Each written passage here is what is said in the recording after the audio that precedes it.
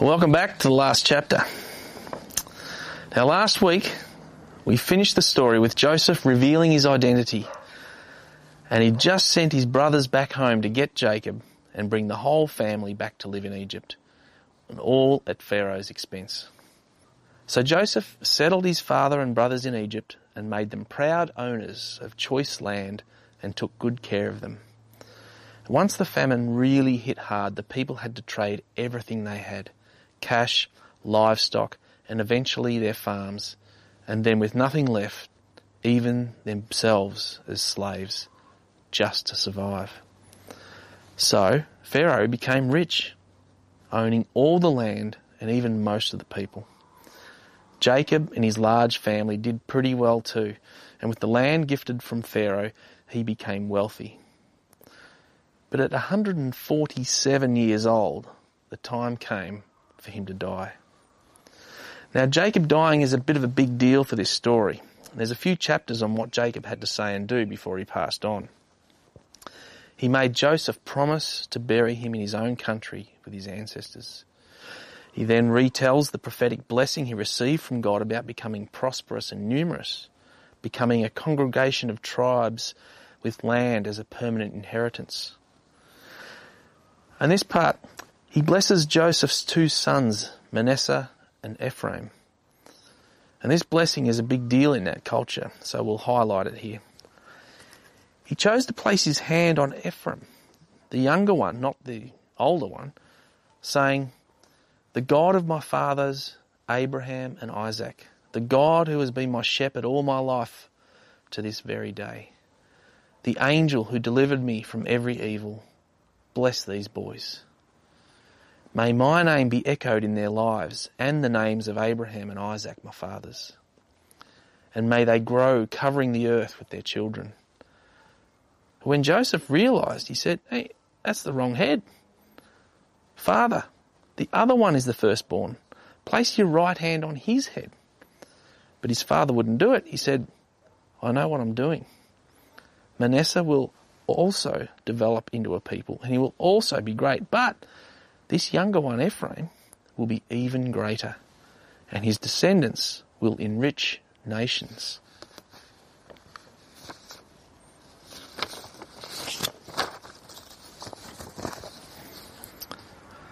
The next thing Jacob did before he died was call his sons together and spoke about what would happen in the days to come for each son, who were to make up the 12 tribes of Israel. And that takes up pretty much the whole chapter. But when Jacob finished instructing his sons, he pulled his feet into bed, breathed his last, and was gathered to his people. And Joseph threw himself on his father, wept over him, and kissed him. Joseph saw to it that everything he promised his father was done in the right cultural way, in the right field, in the right land, with the correct funeral rites being adhered to. After burying their father in Canaan, Joseph and his brothers returned to Egypt. But the story doesn't end there. After the funeral, Joseph's brothers started talking among themselves. What if Joseph is carrying a grudge and decides to pay us back for all the wrong we did for him? So they sent Joseph a message. "Before his death, your father gave this command. Tell Joseph, forgive your brother's sin, all that wrongdoing. They did treat you very badly. Will you do it? Will you forgive the sins of the servants of your father's God?" And when Joseph received their message, he wept. Then the brothers went in person to him, threw themselves on the ground before him. They said, "We will be your slaves." Joseph replied, "Don't be afraid. Do I act for God? Don't you see? You planned evil against me, but God used those same plans for my good. As you see all around you right now, life for many people. Take it easy now. You've got nothing to fear. I'll take care of you and your children." And he reassured them, speaking with them heart to heart. Now Joseph continued to live in Egypt with his father's family and lived to be 110. He lived to see Ephraim's sons into the third generation. The end.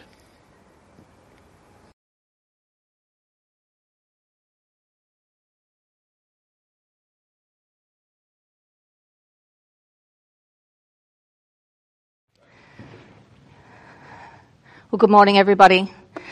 There's an ancient proverb that says, all sunshine and no rain makes for a desert. Meaning that if life is all rainbows and lollipops and unicorns and happy and sunshine, and there's never any rainy days or difficult moments, then nothing flourishes. There's a lot of sayings like that. You never know how strong a tea bag is until you put it in hot water. And when two things go wrong in your life and your very well-meaning friends politely tell you, they come in threes, and they always do. Or the fact that when life gives you lemons, you're meant to make lemonade. Well, I want to say to life, enough hot water. And I want to say to life, I don't want your stinking lemons. You can have them back. I wonder if you've ever been in a place where you've said, enough already, enough. So we're talking about this topic of Joseph, and we're thinking about growing pains. And I think that there may have been times in life where Joseph said, enough already, enough. But the reality is God was with Joseph. God was with Joseph when his brothers were jealous of him and threw him in the pit. God was with Joseph when they sold him into slavery and he ended up working for Potiphar. God was with him when Potiphar's wife falsely accused him and they put him in jail. God was with him. God was with him when Joseph's brothers came back and stood before him and needed help. God was with Joseph when he offered forgiveness to them. God was with Joseph. I wonder if in those moments when Joseph was in that pit and his brothers were preparing to sell him, or when Joseph was in that jail, falsely accused, I wonder whether he said, enough already. Enough of this rainy, hot water, lemony kind of life. Enough. We don't know, but we do know that God was with him.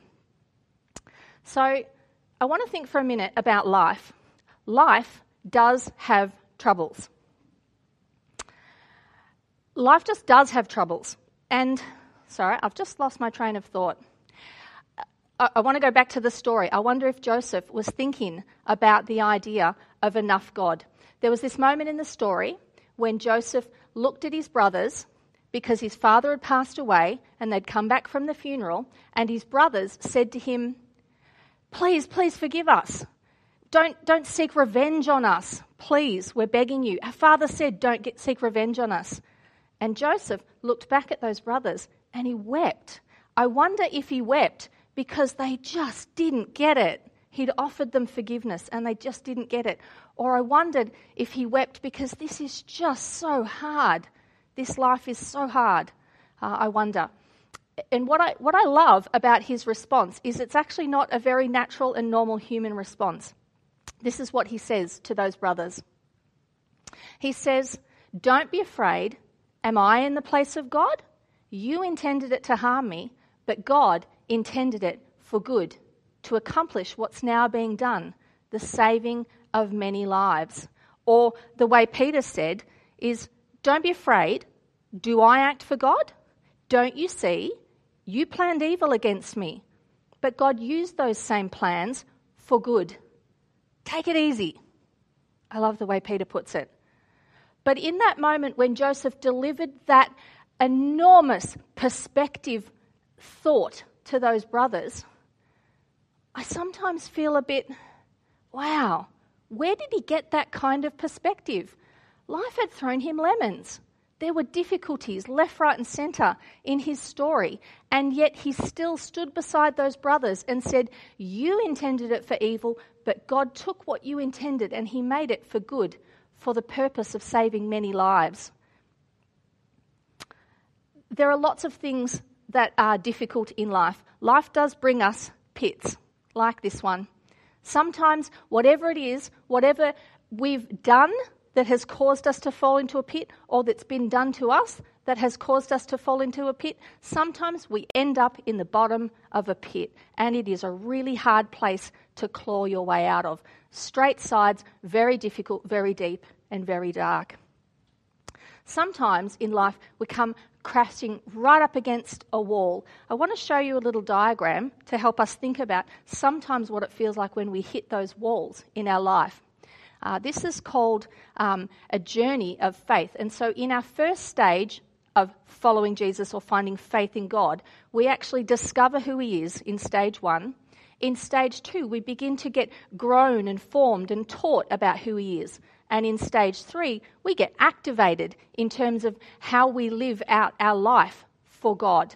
And in stage 4, we begin that process of actually going deeper into who he is. And sometimes in that stage, we hit a wall and we come up against something that life has thrown us. It might be an illness, it might be a broken relationship, it might be a loss of some sort. Whatever it is such a big thing. It feels like we have come up against a brick wall and we're stalled a little bit. The other thing sometimes life throws at us is a long, relentless, painful valley, where it just feels like that valley is never going to end and you need to continue to march forward in it. And it may well be that it's one of those things where life has not panned out the way you thought, or you're in a situation where you cannot see where the finish line is going to be and when things are going to return to normal. A really long, difficult, dark valley. And Psalm 23 actually talks about this idea of, even though I walk through the valley of the shadow of death, I'll fear no evil. This shadow of death, or the shadowy part of life, or the darkness, sometimes they're really difficult places to be. I don't know about you, but for me, in those moments, in the pits, or pressed up against a wall, or marching through a dark valley, sometimes I have a tendency to say, God, why didn't you?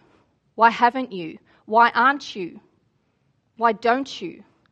And I wonder why God isn't solving the situations or changing the things that are happening around me. I wonder if that's something that you do, where you question God and his potency in the world. Sometimes in those moments, we can actually look at things in the wrong way. We can have a wrong framework, a wrong way of looking at the world, a wrong way of looking at God. And one of the ways of thinking could be, when life is good, God is good. But that means sometimes the inverse becomes true. Life is bad, so God must be bad. When life is good, God must be present. When life is bad, God must be absent. When life is good, God is involved. When life is bad, God must be not involved. And that's actually a wrong thinking. I remember years ago when I was in Africa and I was in a church, and one of the things that they did in this church was that they would say, the person at the front would say, God is good, and the people would say, all the time. And then the person up the front would say, all the time, and the people in the congregation would say, God is good. And they would do this little backwards and forwards, and God is good all the time, God is good. And I sat there and went, how do they even know that? I've looked around. There is not enough clean water. There is not enough health care. These people are in deep need. How do they know God is good? I think I lived in a wrong framework. I think I lived in the framework that if life is good, God must be good. But if life is bad, God must be bad. And I think that's a wrong framework.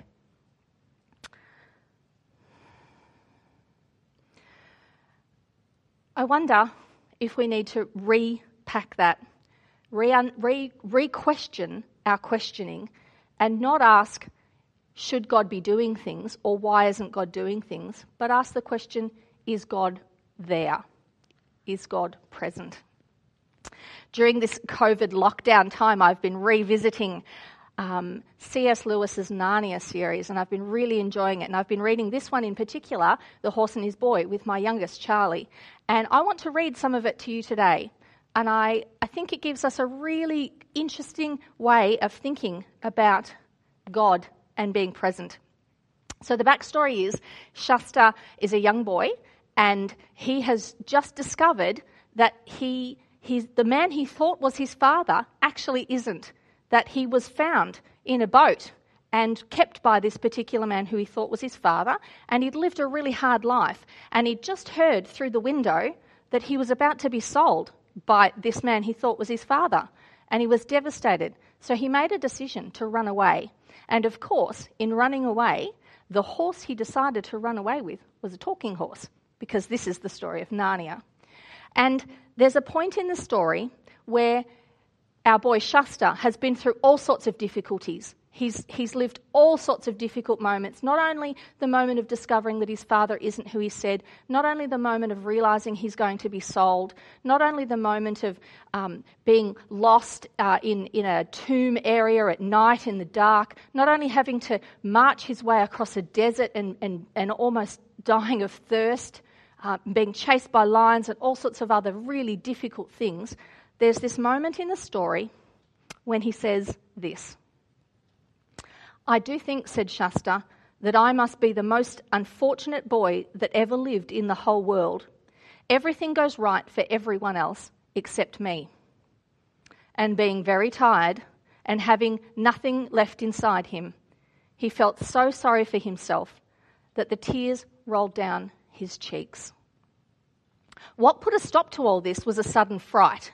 Shasta discovered that someone or somebody was walking beside him. It was pitch dark and he could see nothing, and the thing or person was going so quietly that he could hardly hear any footfalls. What he could hear was breathing. His invisible companion seemed to breathe on a very large scale, and Shasta got the impression that it was a very large creature, and he had come to notice this breathing so gradually that he hardly had any idea how long it had been there. The thing, unless it was a person, went on beside him so very quietly that Shasta began to hope he'd only imagined it. But that didn't last long, because suddenly he felt a hot breath of a sigh on his chilly right hand. "Who are you?" he said in a little whisper. "The one who has waited long for you to speak," said the thing, its voice not very loud, but very large and very deep.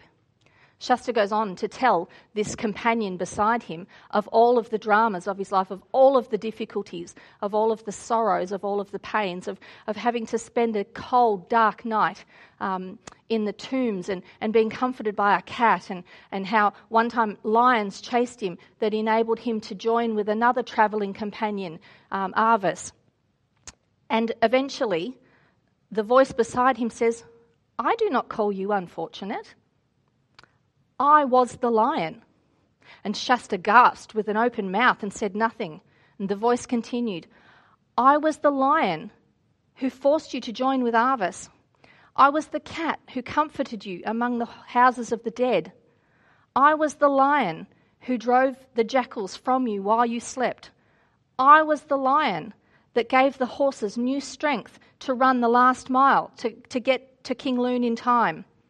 I was the lion who you do not remember, who pushed the boat in which you lay, a child near death, so that it came to shore where a man sat watchful at night to receive you.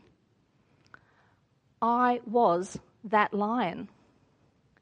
What a beautiful image of walking along in the darkness, wondering where life was even going to go, and how Shasta would endure all of the things that he'd been through. And he has a companion beside him who says, "I was there. I was that lion. I was that lion." I wonder if the right question in a story like Joseph's or in our own is, when it's difficult, not to say, "God, why did you?" or "God, why didn't you?" or "God, why haven't you?" or "God, why aren't you?" but to say, "God, are you there?" To ask the question, was God there? So some time ago, I was in a not so great place. I was really struggling with a few questions that I had, and they were questions like, God, where are you? God, what are you doing? God, why aren't you? God, why haven't you? God, why didn't you? And I was standing in my lounge room and I was looking out my windows, and out my front windows I can see the Dandenong Ranges. And I remember looking at the Dandenong Ranges and saying, God, but why didn't you do this that I really wanted you to do? And I remember looking at the Dandenong Ranges and saying, you say you can move a mountain, but you can't do these things? And there was a little sinking in my heart. And I walked away from the window and I went to another part of my house, which is an adjacent room further down.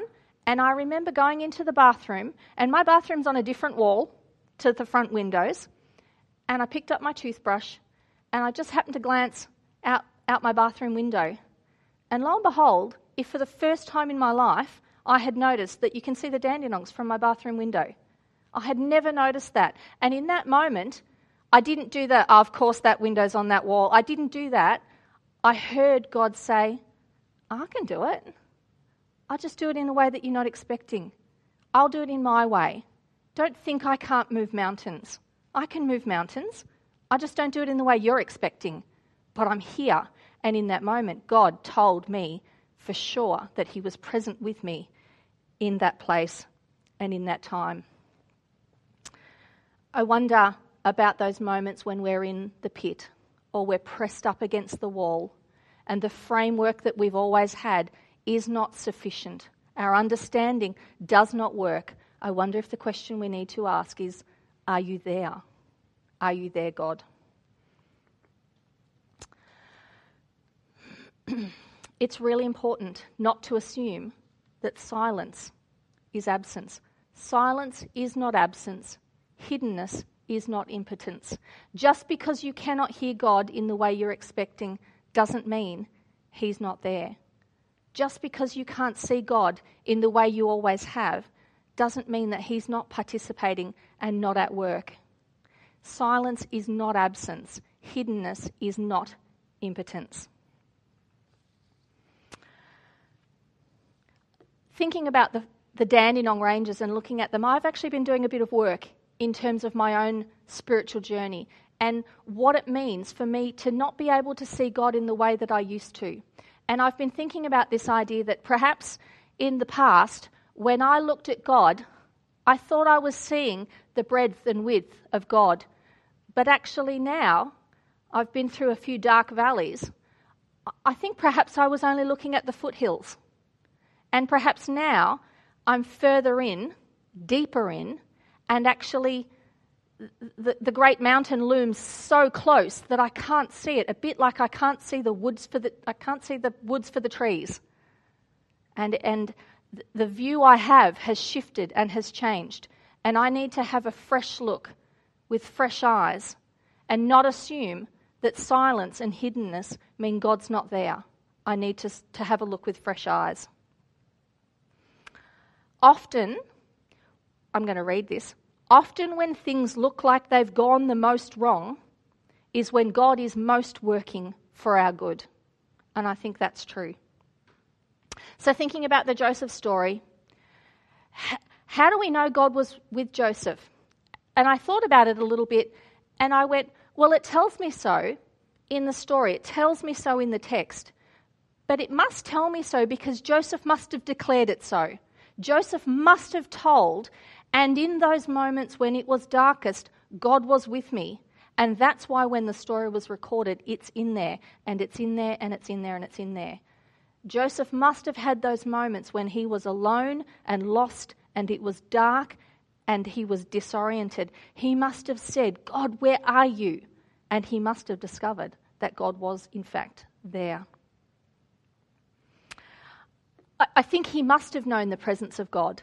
He must have known the powerful transformation of God in those really dark moments, because I don't think he would have been able to give the reply that he gave to those brothers in that moment when they came to him and said, please don't seek revenge on us for what we've done. Because he said these things. Am I God? No, I'm not God. God can seek revenge. That's his thing. That's not my thing. And he said, You meant it to harm me. That was truth. He knew that was the truth. They did mean it to harm him. But he knew without a doubt in his soul that God meant it for good. God took their actions and made it for good, so that many lives would be saved. There's another reason why I can feel sure that God is with us and not just with Joseph, and that's because there is another. There is another who could well say the same thing that Joseph said. There is another who could say, they meant it to harm me, but God meant it for good, for the saving of many lives.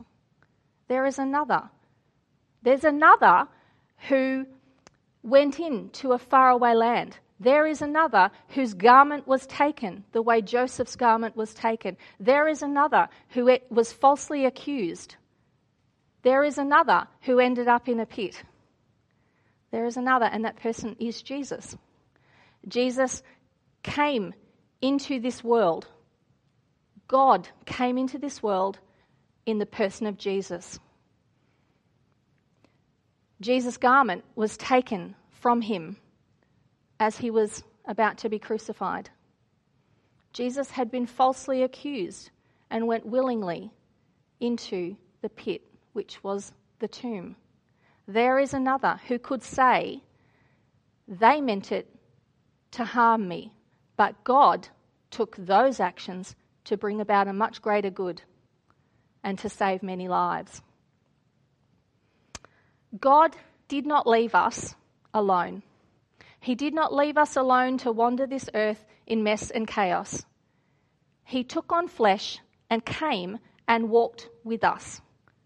And he made a way for us to be saved from the chaos, to be put back right into relationship with God.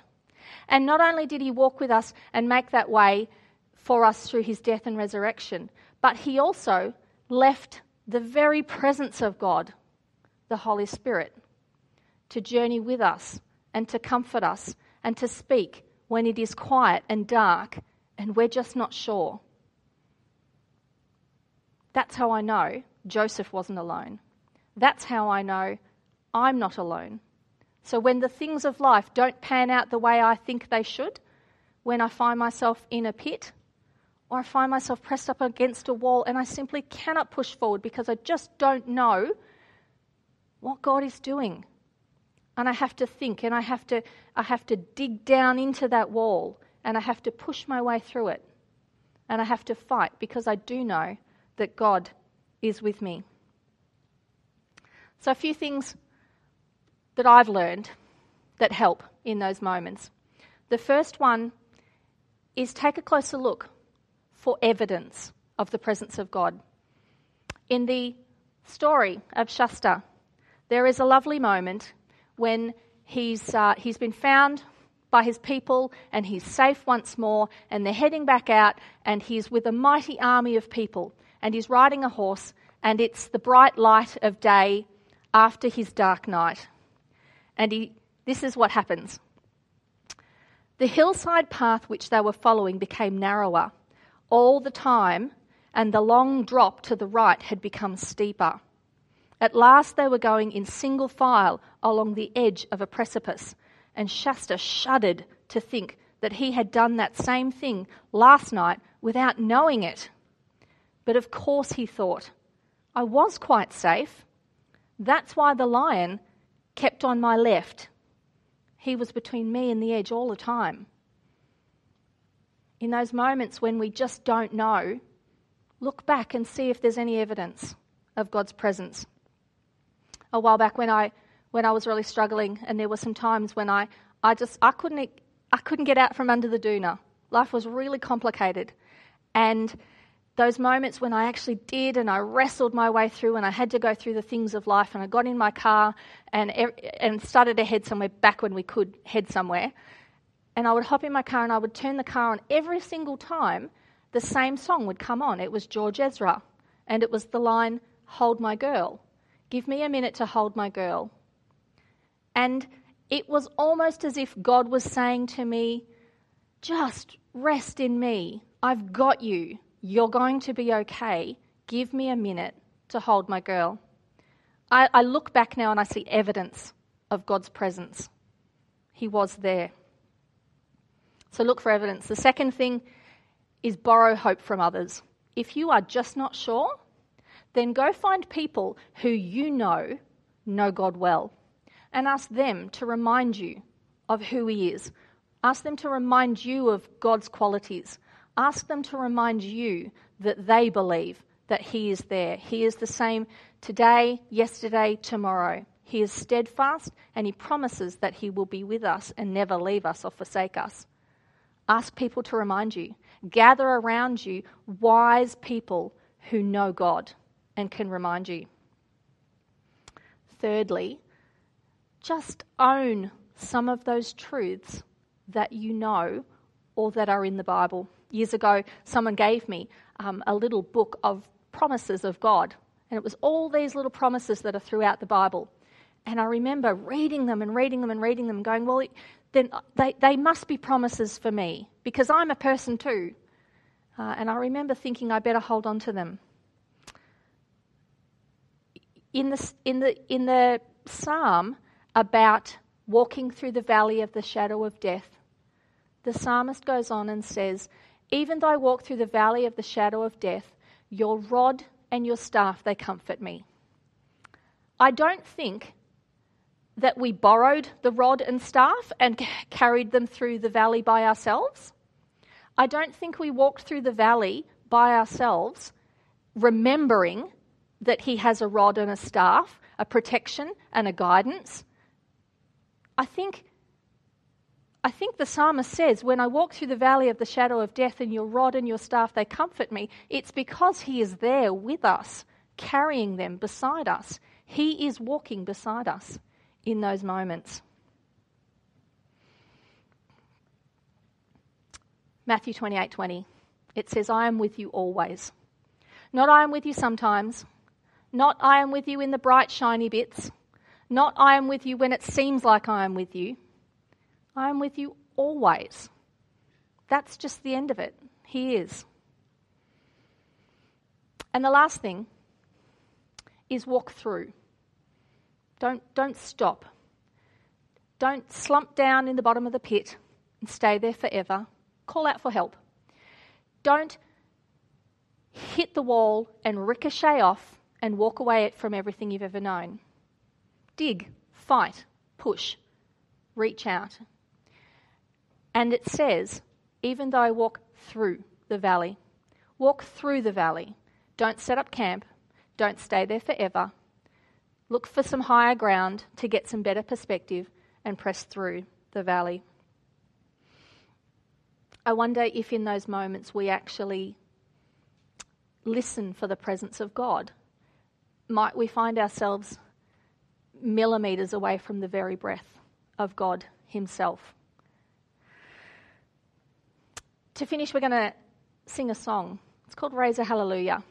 And when I listened to it, I thought to myself, I need this. I really need this. I need to, in those moments, choose to raise a hallelujah. It doesn't necessarily come easily when you're in tough places. You have to raise it. You have to dig for it and you have to declare it.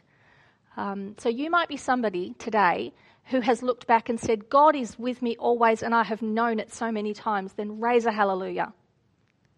Raise a praise. You might be somebody who has never walked through a hard moment or found themselves in a pit or found yourselves pressed up against a wall. Then raise a hallelujah because you're going to need it one day. And you want to have that hidden in your heart, ready to dig up and raise. Or if you just don't know it and you are sitting there today going, well, you might be right, but I'm not sure, then raise a hallelujah anyway. Raise one just in case God is with you. In advance, just in case. Sometimes life gives us lemons. Sometimes we find ourselves in hot water and have to work out if we're strong or not. And sometimes it's not all sunshine, there are downpours. But in the downpours is where the flourishing occurs. That's where the real growth happens, in the growing pains, in the hard moments.